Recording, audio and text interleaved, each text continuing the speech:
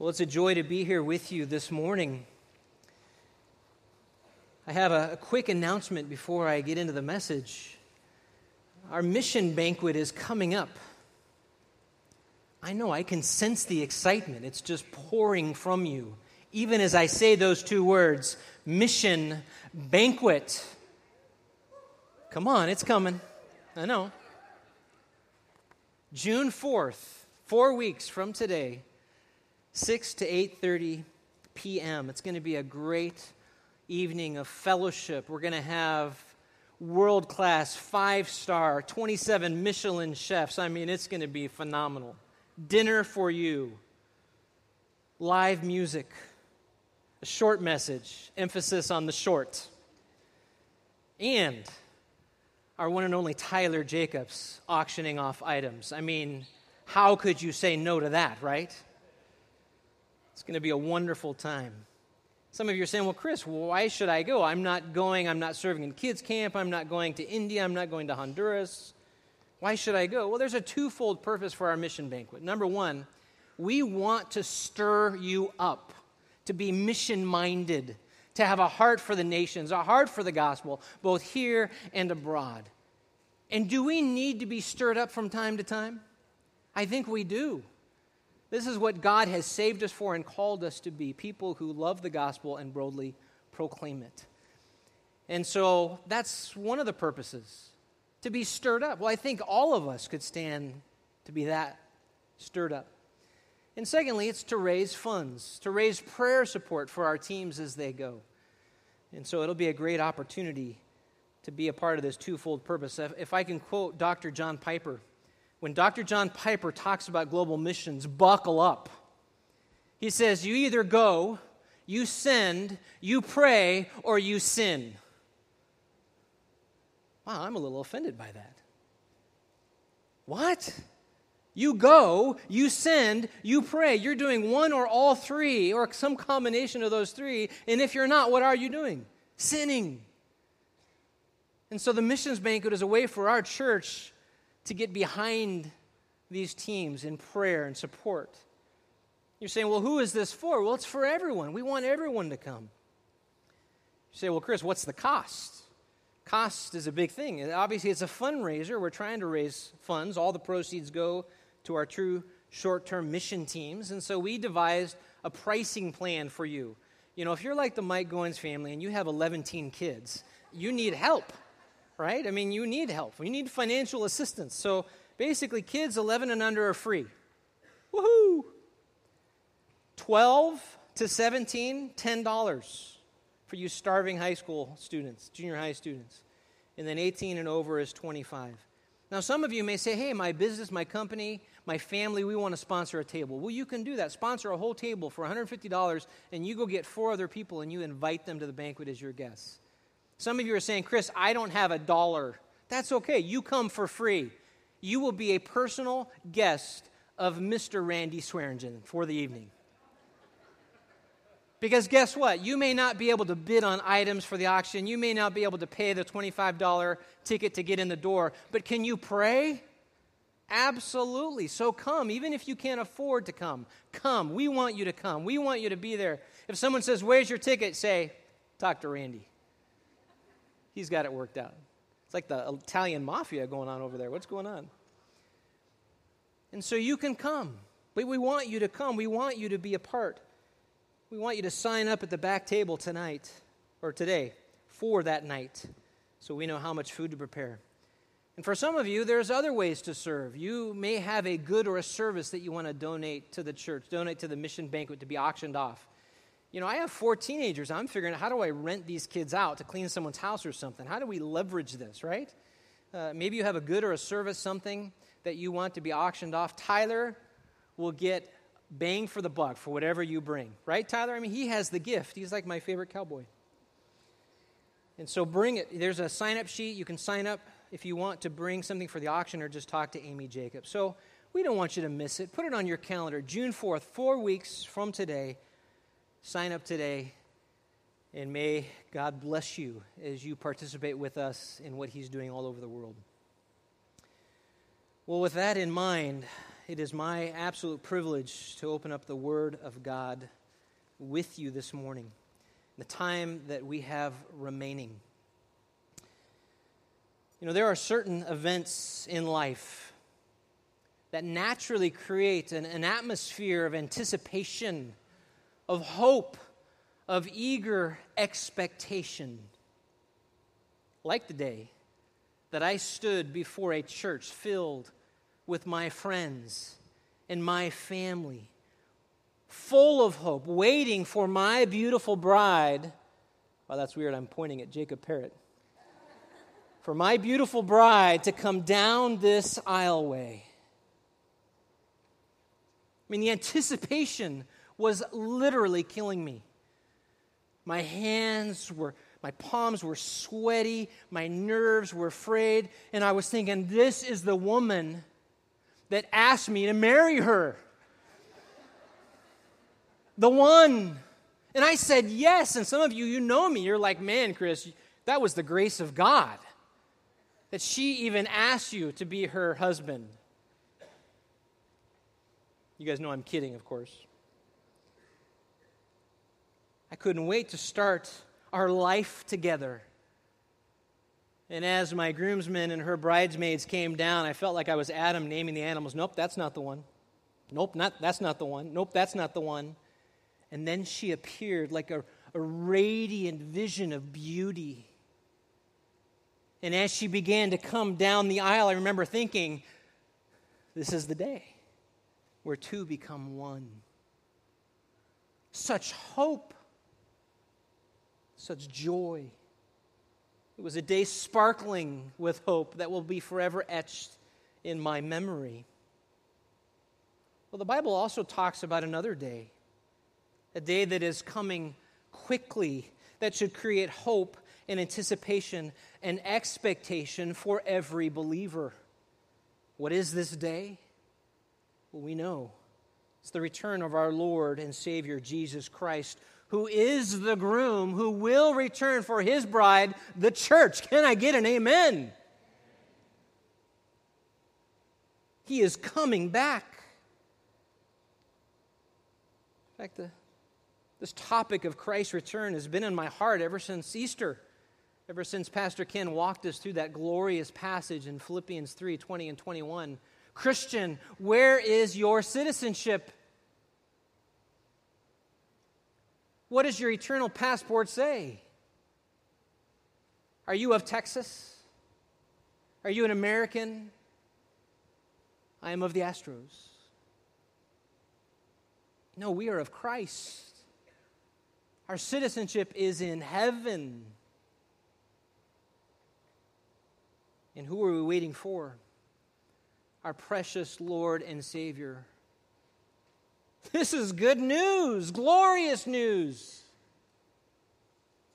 And then the busyness of life returns. And the mortgage bill has to be paid. I have to figure out how I'm going to pay for my kids' college. 4 daughters, 4 weddings. I know, pray for me. Stress of work. I mean, I don't know about you, but end of school this, there's a banquet for that, and a sports thing for this, and it is busy. And this thought of heaven and the return of Christ, this thought of this glorious reunion between me and my Savior becomes lost in the busyness of life and the tyranny of the urgent. And it shouldn't be like this. I mean, think about this with me. Have you ever met a bride who simply stopped thinking about her impending wedding day? No. I mean, why do we have so many, say yes to the dress? And are you skinny enough to fit in the dress? And I mean, they have all these shows about the wedding and everything that it takes to get ready for it. I mean, I don't know about you, but my wife was ready at age 5. I mean, ever since she officiated her first ceremony between Barbie and Ken, she was ready, thinking about that day, planning out dresses in hues of color. Oh, do I like the fuchsia or a seafoam green? You know, we were from the 80s.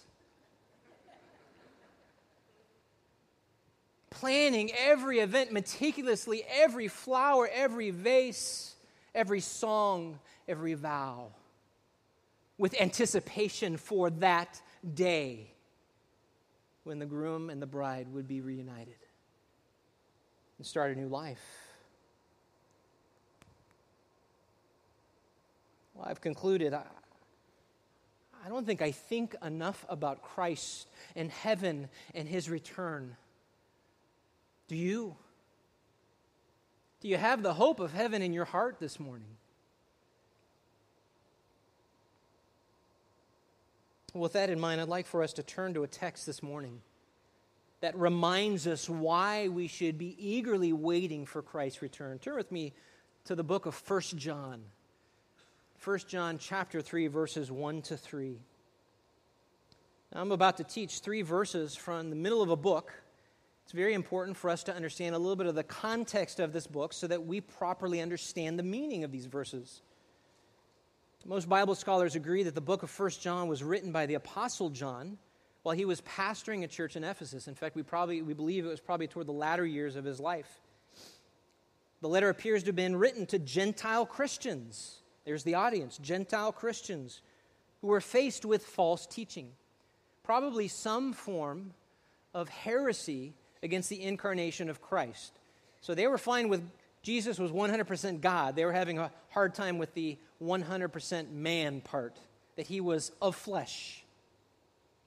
In fact, many scholars believe this was the early beginning for those church history buffs, of Gnosticism, this terrible false heresy that swept through the early churches.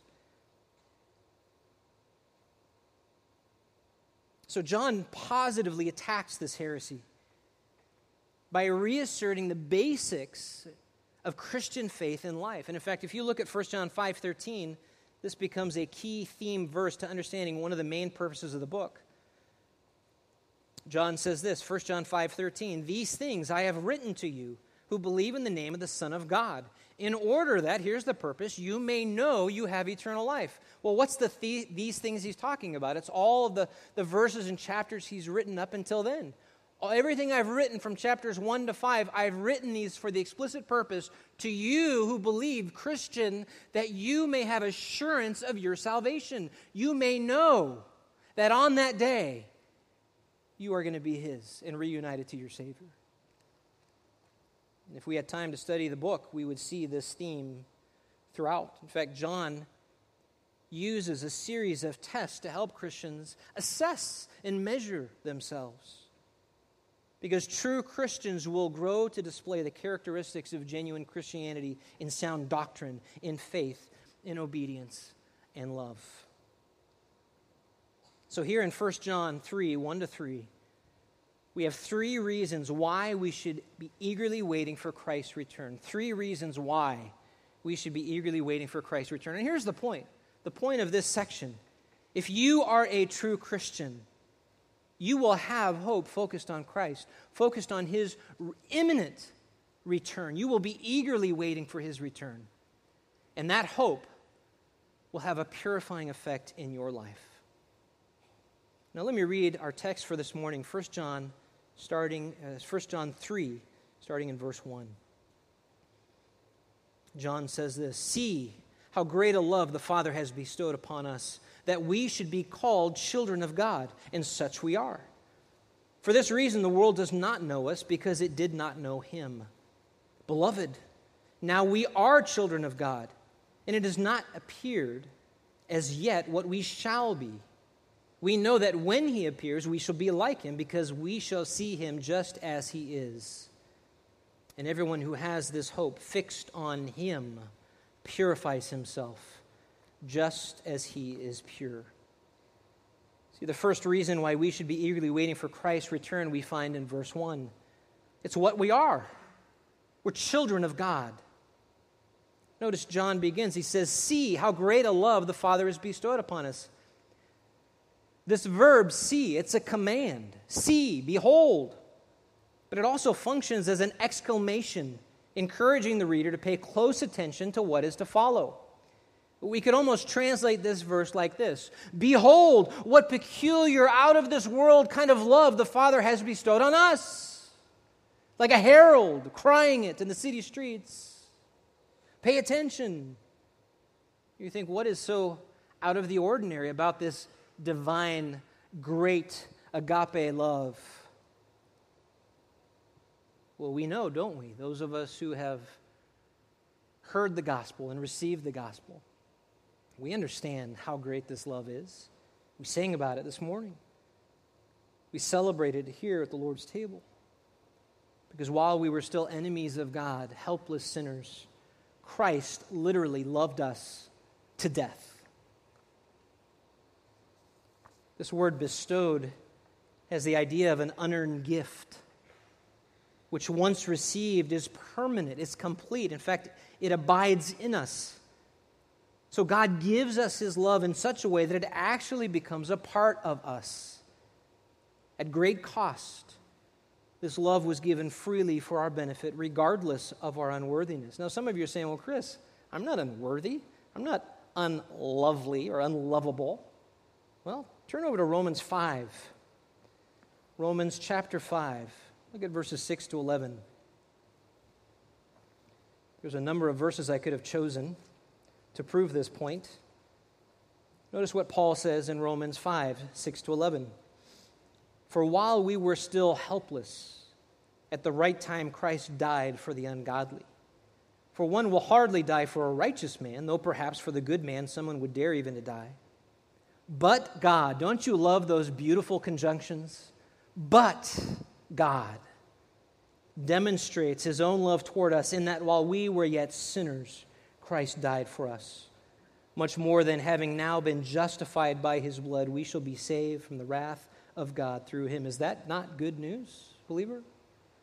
I don't know about you. I want to get in on that. Saved from the wrath of God to come. Verse 10, for if while we were enemies, we were reconciled to God through the death of His Son, much more than having been reconciled, we shall be saved by His life. And not only this, but we also exalted God through our Lord Jesus Christ, through whom we have now received the reconciliation.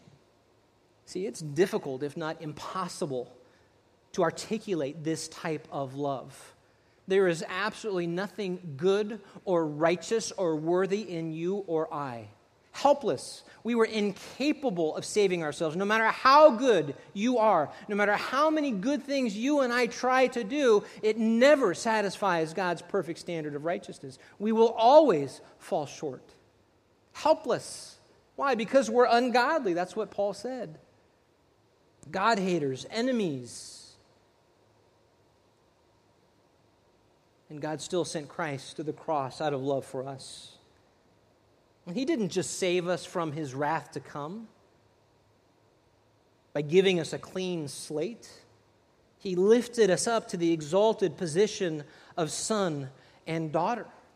And because we are children of God, this is a guarantee of future glory. You say, well, Chris, how did we become children of God? Turn over to John 1 in the Gospels. John 1, verse 12.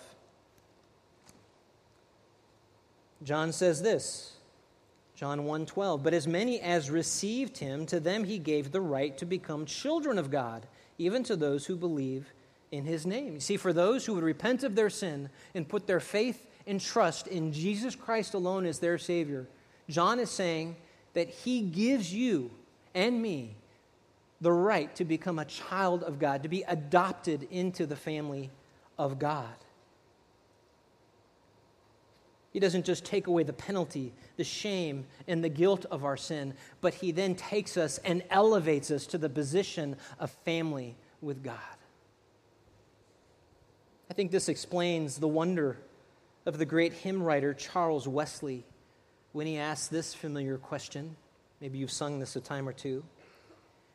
And can it be that I should gain an interest in the Savior's blood? Now, I know it's a little bit Puritanish and archaic language. What is Charles Wesley saying? He is surprised. Why is he surprised? How is it possible that I could gain a part of God's great love through the blood of my Savior, Jesus Christ? It's incomprehensible. He goes on, died he for me who caused his pain? I was the one that drove the nails. I was the one. It was my sin he was dying for. I caused his pain. For me, who him to death pursued, even to the very brink of hell, redeemed us from eternal damnation. And so Charles Wesley concludes, amazing love, how can it be that thou, my God, shouldst die for me? Isn't that beautiful? In the context of understanding who we are apart from God's divine pardon and what we really deserve. See, there's a sense of surprise, isn't there? Charles Wesley is surprised. He's in wonder. He's in awe that God would love him so much. Have you ever sung a song? A song you've sung hundreds of times, maybe. And the words grip you in a unique way. Maybe there was a scripture you read that morning. Maybe you're going through a season of your life, and the profound truth, biblical truth of the words that you're singing up on that screen hits you in such a way that you are just amazed at the love of God. Dumbfounded that He would send His Son to die for you. You've been reading through the Bible and you come to a passage that talks about the cost and the sacrifice of the cross, and it hits you in a way and you are just broken in gratitude and thankfulness. That's what it is to be a child of God, to be reminded of the great sacrifice of Jesus Christ on our behalf. This is why communion is so special for us. We do it once a month. Why? Because we want to remember. We forget so quickly the sacrifice, the cost of the substitutionary atonement of Christ in our place. My salvation came at cost. And so John says, see how great a love the Father has bestowed upon us that we should be called children of God. And such we are. He concludes verse 1, for this reason the world does not know us. Why? Because the world didn't know Him. Don't be surprised, Christian, when you encounter trials and difficulty in this world, living in love for God. Because you are seeking to please God, who is the world seeking to please itself. That's why Jesus says you can't have two masters. You're either going to love God or you're going to love mammon, money, the world, your own pleasure. You're going to be in pursuit of pleasing God or you're going to be in pursuit of pleasing self. So it's no surprise that children of the world don't know us, those of us who are children of God, because it's the love of God through faith in Christ that unites us as family. In fact, John already talks about this. Look over in 2:15, 1 John 2:15. He says, do not love the world, nor the things in the world. If anyone loves the world, the love of the Father is not in him. Verse 16, for all that is in the world, the lust of the flesh, the lust of the eyes, the boastful pride of life, it's not from the Father, it's from the world. So when Christians don't participate in these things, when we pursue love and humility and sacrifice, when we extend grace and mercy, when we do what's right, even though it's countercultural, we shouldn't be surprised that the world doesn't know us, doesn't love us, doesn't want to be our BFF. My daughters had to explain to me what that meant. Best friend forever. Shouldn't surprise us. Does our life show that we have a proper understanding of the love of God? As God's children, is it reflected in how we live our lives and our priorities and our purposes? Do we practically love others out of the outpouring of God's love for us? Again, 1 John 4:19. What does that verse say? We love because we're so good. We love because, well, we're the full package. I mean, how could we not love? What does it say? We love because He first loved us. Is that a characteristic of your life? extending that love you have received to others. Because if we are children of God, do we long to be reunited with the one who gave it all for our behalf? I mean, have you thought about seeing Christ? Have you thought about what it's going to be like? I mean, doubting Thomas put his fingers in the holes. This really is Christ, my Savior, risen from the dead. I wonder at that moment when he realized I had nothing to fear. This is Christ. He is raised from the dead. What went through his mind? If there was any shame or guilt at doubting, I think it was quickly washed away by the amazing wonder of what Jesus did for him. And I have to wonder, when I come face to face with Christ, what will I be thinking?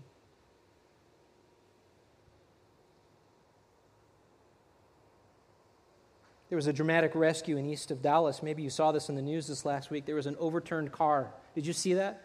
That toddler and that baby that both drowned in this flood water. And all these people stopped and got the kids. And there was this lady who was praying in the name of Jesus. Lord Jesus, I pray you, let this baby breathe. This person was videoing the whole thing. It was dramatic. They got the baby out. They got the toddler out. Started doing CPR. Both the baby and the toddler were revived. I don't know if it was the next day. They brought in one of these rescuers who just so happened to be driving by, put their own life at risk to rescue this baby and this toddler. The minute this guy walked into the room, the mom sees him and just gets up and hugs him and starts crying, saying, "Thank you, thank you, thank you." What a beautiful picture of the recognition of someone who sacrificed on their behalf. They didn't have to, but it was love. What is it going to be like when you come face to face with the one who rescues you from hell and damnation? First reason why we should be eagerly waiting for Christ's return is what we are.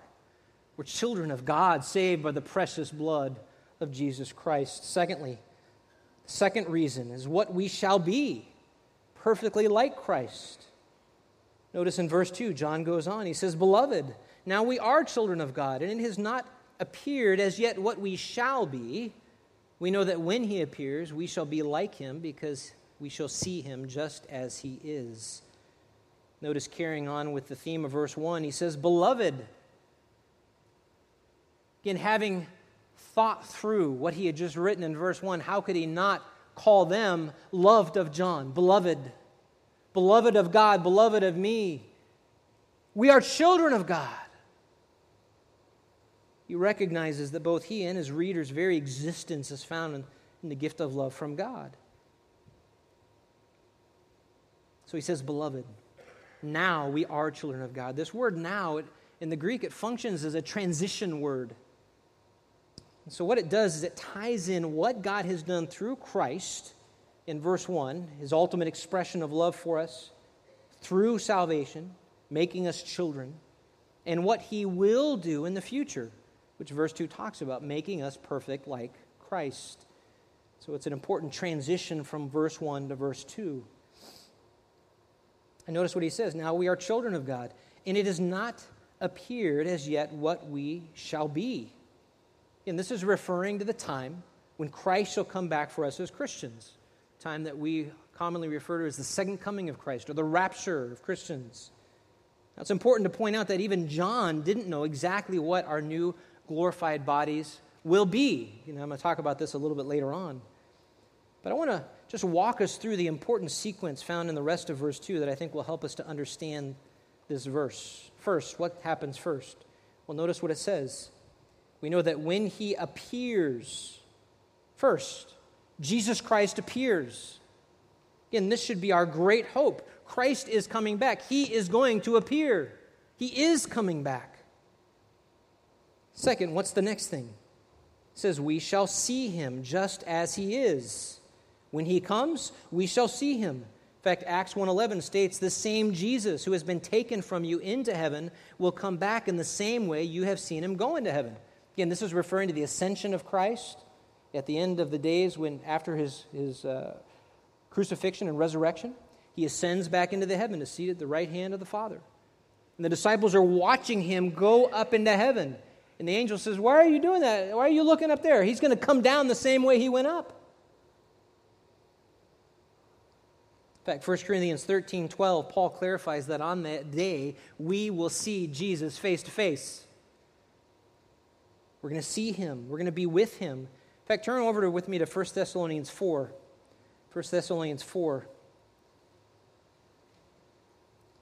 I realize there's so many passages that we could look at. We could just turn this whole Sunday into a study of eschatology, of end times. We don't have time to do all of that. But 1 Thessalonians 4:16-7 talks about this day, what we call as the rapture. 1 Thess 4, starting in verse 16, says, "For the Lord himself will descend from heaven." Again, this echoes what was said in Acts 1:11. "With a shout, with the voice of the archangel, and with the trumpet of God, and the dead in Christ shall rise first. Then we who are alive and remain shall be caught up together with them in the clouds to meet the Lord in the air, and thus we shall always be with the Lord."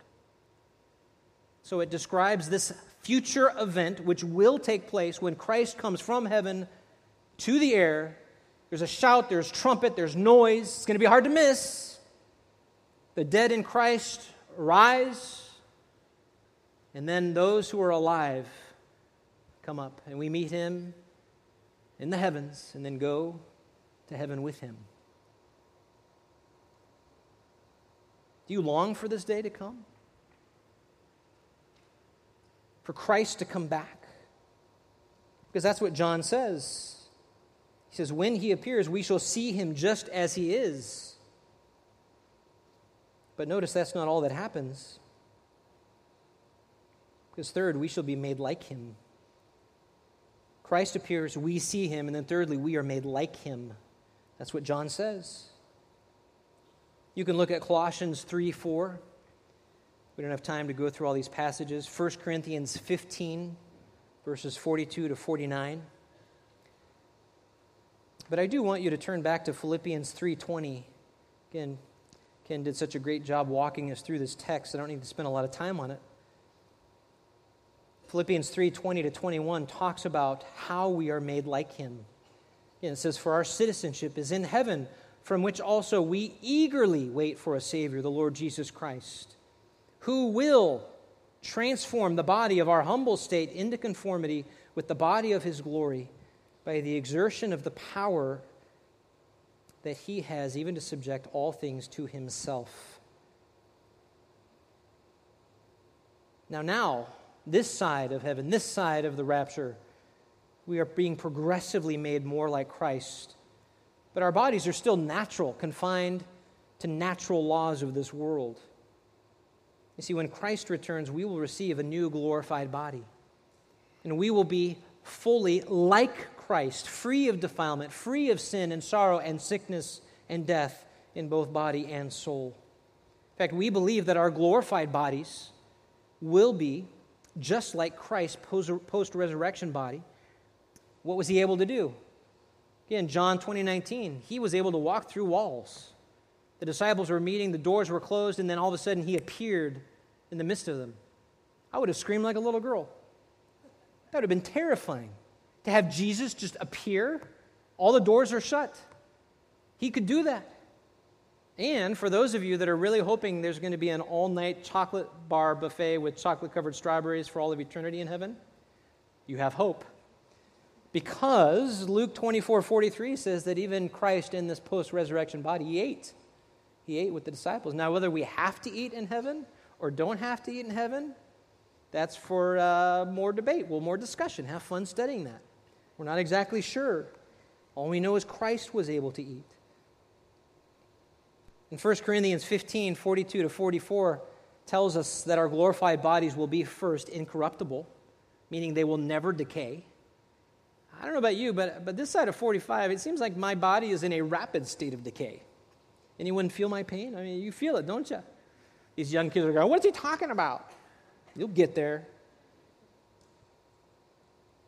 Our glorified body will be incorruptible. It will be glorified. It will be powerful. And it will be spiritual.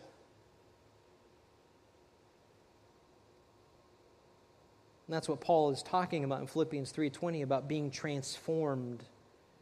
And the theological term for this is glorified.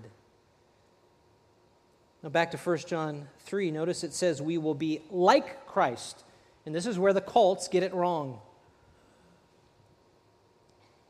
This doesn't mean we will be little gods. It doesn't mean we'll be a Christ.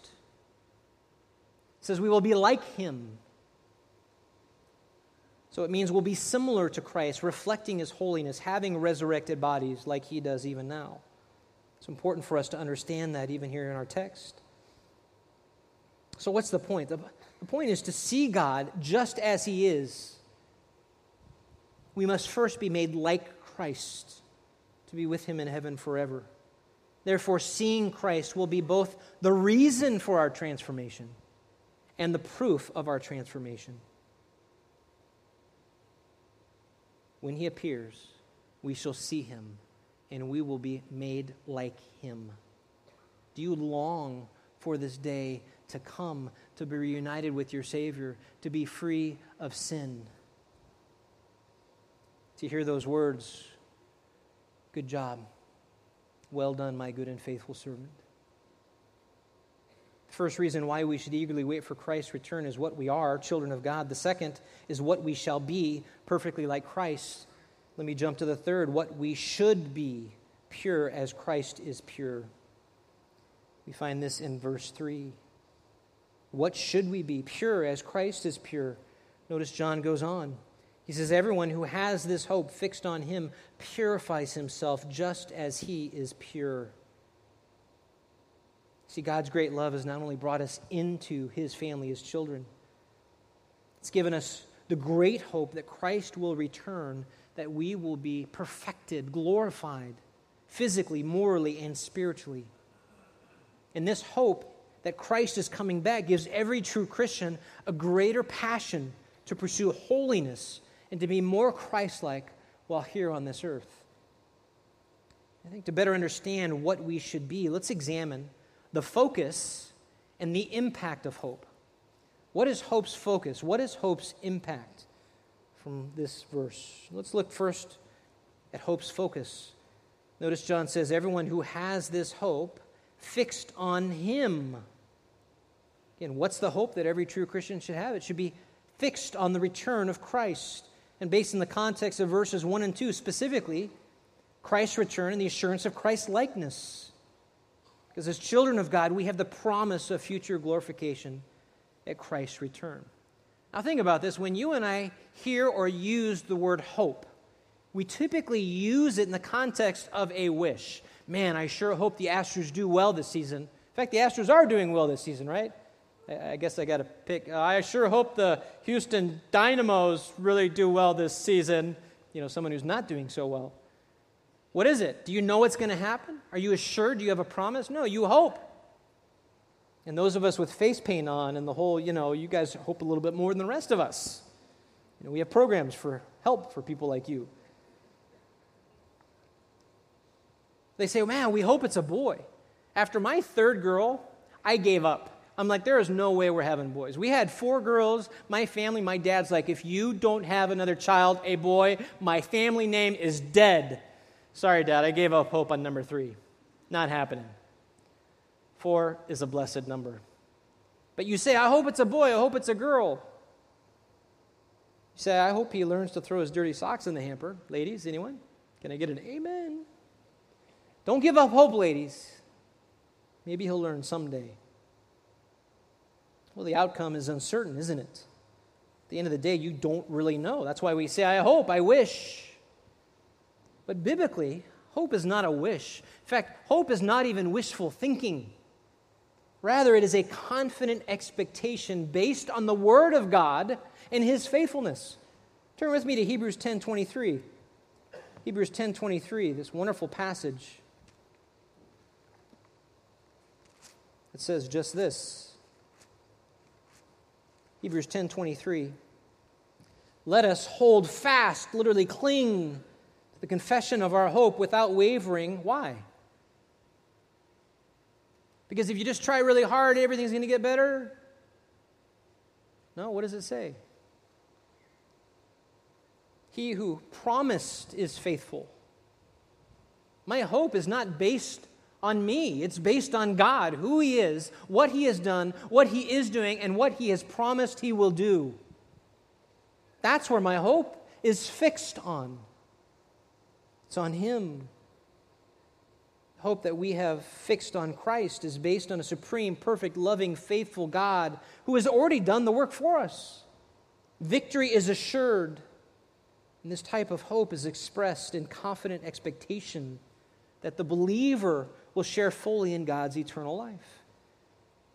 This is why our hope is ultimately fulfilled in Christ's likeness. Did you get that? Our hope is ultimately fulfilled in Christ's likeness, progressively now, progressive sanctification, the process where we become more like Christ now, and perfectly then in that future glorification.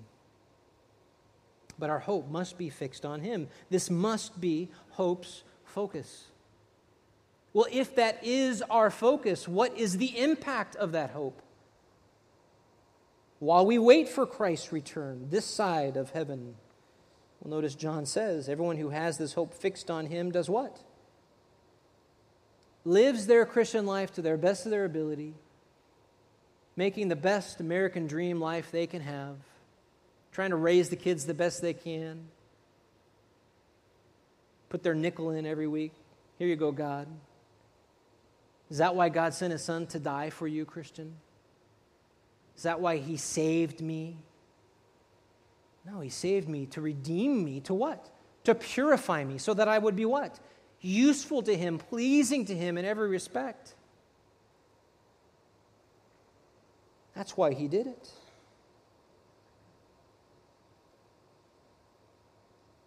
Hope's impact. We are to purify ourselves just as He is pure. Christ is our model for purity. And if we fix our hope on Christ in His imminent return, then what should happen? Purity. It's purifying hope. You think, well, what drives this purifying hope? Is it just the thought that Christ is going to appear? Well, I think at least in the following three things we can find this motivating, driving desire to be purified with our hope fixed on Christ. First, the love of God. The love of God. Again, just think of everything John has said in verse 1. If God sacrificed so much to free me from the slavery and death of sin, why would I knowingly re-enslave myself to it? 1 John 3:16, we know love by this, that He laid down His life for us, and we ought to lay down our lives for the brethren. What motivates us to lay down our lives for the brethren? It's the example of Christ. 1 John 4:9-10.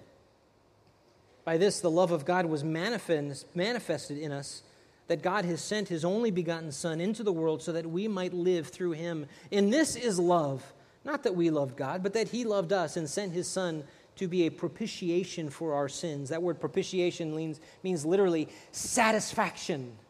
When Christ died on the cross, He satisfied. When God said, if you sin, you shall die, someone had to pay that price. When Jesus paid it, God's wrath was satisfied. That's what that word propitiation means. So verse 11, beloved, if God so loved us, we also ought to love one another. See, God's love motivates purity because we hate to displease God. That's what 2 Corinthians 5:9 says. Paul says, we make it our ambition, whether home or absent, to be pleasing to Him. My number one goal, my number one desire on this earth or in heaven is to please God with everything, to please Him. And that's why Paul told the Colossians in Colossians 1:9-12 that you would walk worthy. Why? To please Him in all respects. Every respect of my life. How could I not want to please the one who gave so much for me? In fact, Warren Wiersbe illustrates this for us with a story. He says a group of teenagers were enjoying a party and someone suggested they go to a certain restaurant for a good time. I'd rather you took me home, Jan said to her date. My parents don't approve of that place. Afraid your father will hurt you? One of the girls asked sarcastically. No, Jan replied. I'm not afraid my Father will hurt me, but I am afraid I might hurt him. You see, she understood the principle that a true child of God who has experienced the love of God has no desire to sin against that love. No desire to sin against that love. The love of God should drive this purifying hope, but secondly, a desire to be ready for his return. When will Christ return? Do we know this? Who here knows? Have you read books where they've prophesied about the return of Christ? Have you read some of those? Those are good. Every time there's a prophecy, what happens? Fail. I mean, aren't you thankful we're not living in Old Testament times where you stoned prophets? If you get it wrong once, you're stoned. Killed. When will he return? Well, Luke 12 tells us to be ready, because verse 40 says, the Son of Man is coming in an hour that you do not expect. What does that mean? Any moment. We don't know. You can try to figure out, the positioning of the Middle East and what the major powers is creating this, and so it's probably going to happen in the next 2 years. And, you don't know, because the Bible says you don't know. It may be coming sooner, but how many centuries have Christians been saying, I think it's going to happen any day now? We just don't know. James 5:8 says the coming of the Lord is near. 1 Thessalonians 5:2 says that he will come like a thief in the night. And that's not talking about the rapture. That's talking about judgment. Like a thief in the night. You don't know when the thief breaks in. That's the whole point. If the thief left a little, hey, just want to let you know, welcome to the neighborhood. I will be hitting your house in 2 weeks, Friday night, 7 p.m. Be ready. You'd be like, you are an idiot. What thieving school did you attend? Because I think you got an F. That's not how thieving works. Why does this illustration work so wonderfully? Because we don't know when Christ is going to return.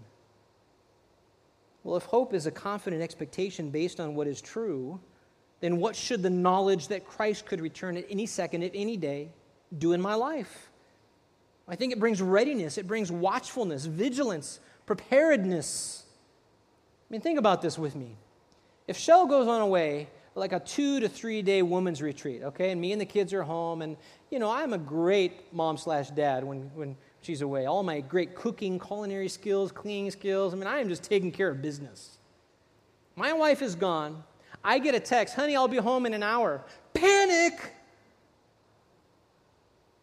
There are half-eaten ice cream jars in the middle, melted all over the kitchen floor, and the living room looks like it was hit by a tornado because we had war happen in there with me and the girls. And the kitchen sink, no one has done dishes all weekend.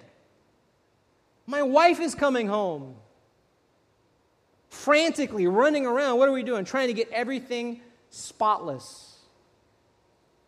Why? Because Shelley hits a lot harder than she looks. I'm just telling you. Big stick, that one. I learned that right after she asked me to marry her.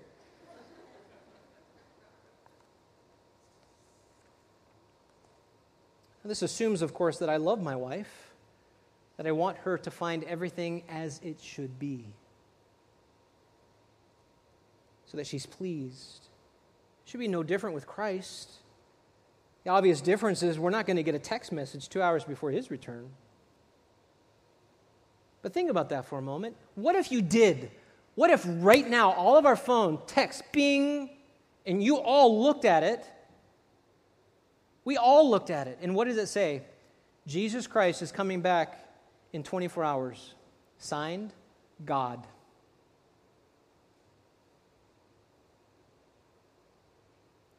What would you do in the last 24 hours? What have you been putting off?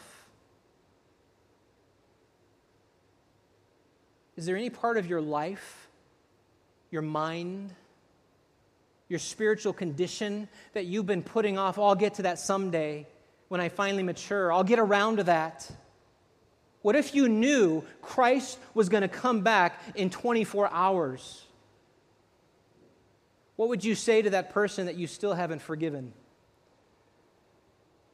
What would you say to your loved one who still has not heard and received the gospel? How would that change you? What would you prioritize? Man, I need to go back and have a couple more family devotional times. My kids are not ready. Work, busyness, life, school, it all got so busy. I didn't spend enough time investing in my kids. What would you do differently if you knew Christ was coming back in 24 hours?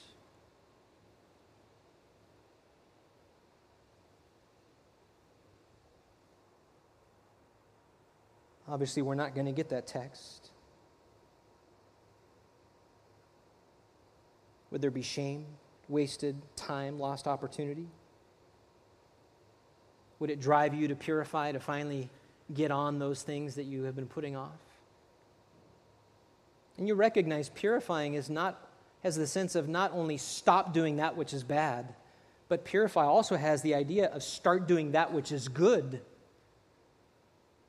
Boy, talk about the mission banquet. How would that motivate your evangelism?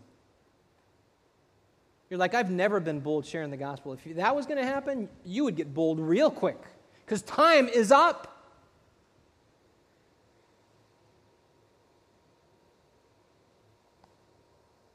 If we're living by the word, if we're walking by the power of the Spirit, because we have repented of our sins and put our faith and trust in Jesus Christ, we have the ability to purify ourselves, to be progressively sanctified while we wait for that day when He will return.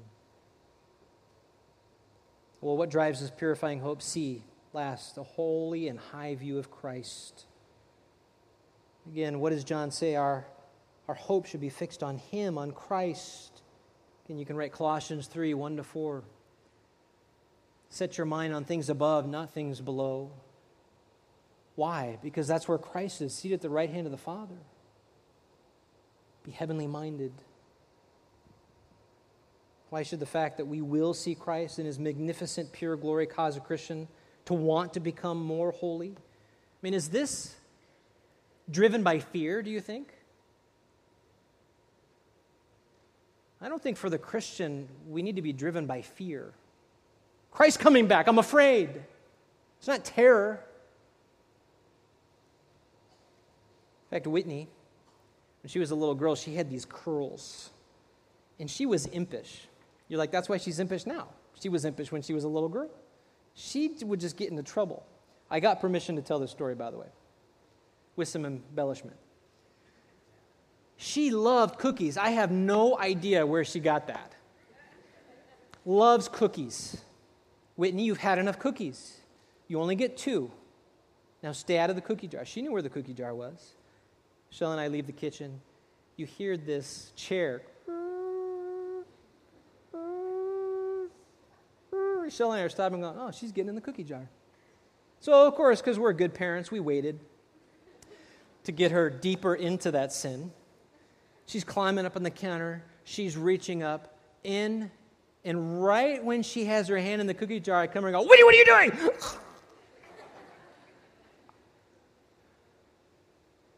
Caught her. Is that what it's going to be like when Jesus comes back?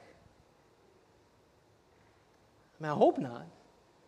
I don't think that's how it should be. It shouldn't be fear. It shouldn't be terror. In fact, I think there's something greater at work here. This holy and high view of Christ is at work here. It's more than just simple fear. Because in the Bible, when people came face to face in the presence of a divine or angelic being, what did they do? Hi, are you an angel? Did that happen?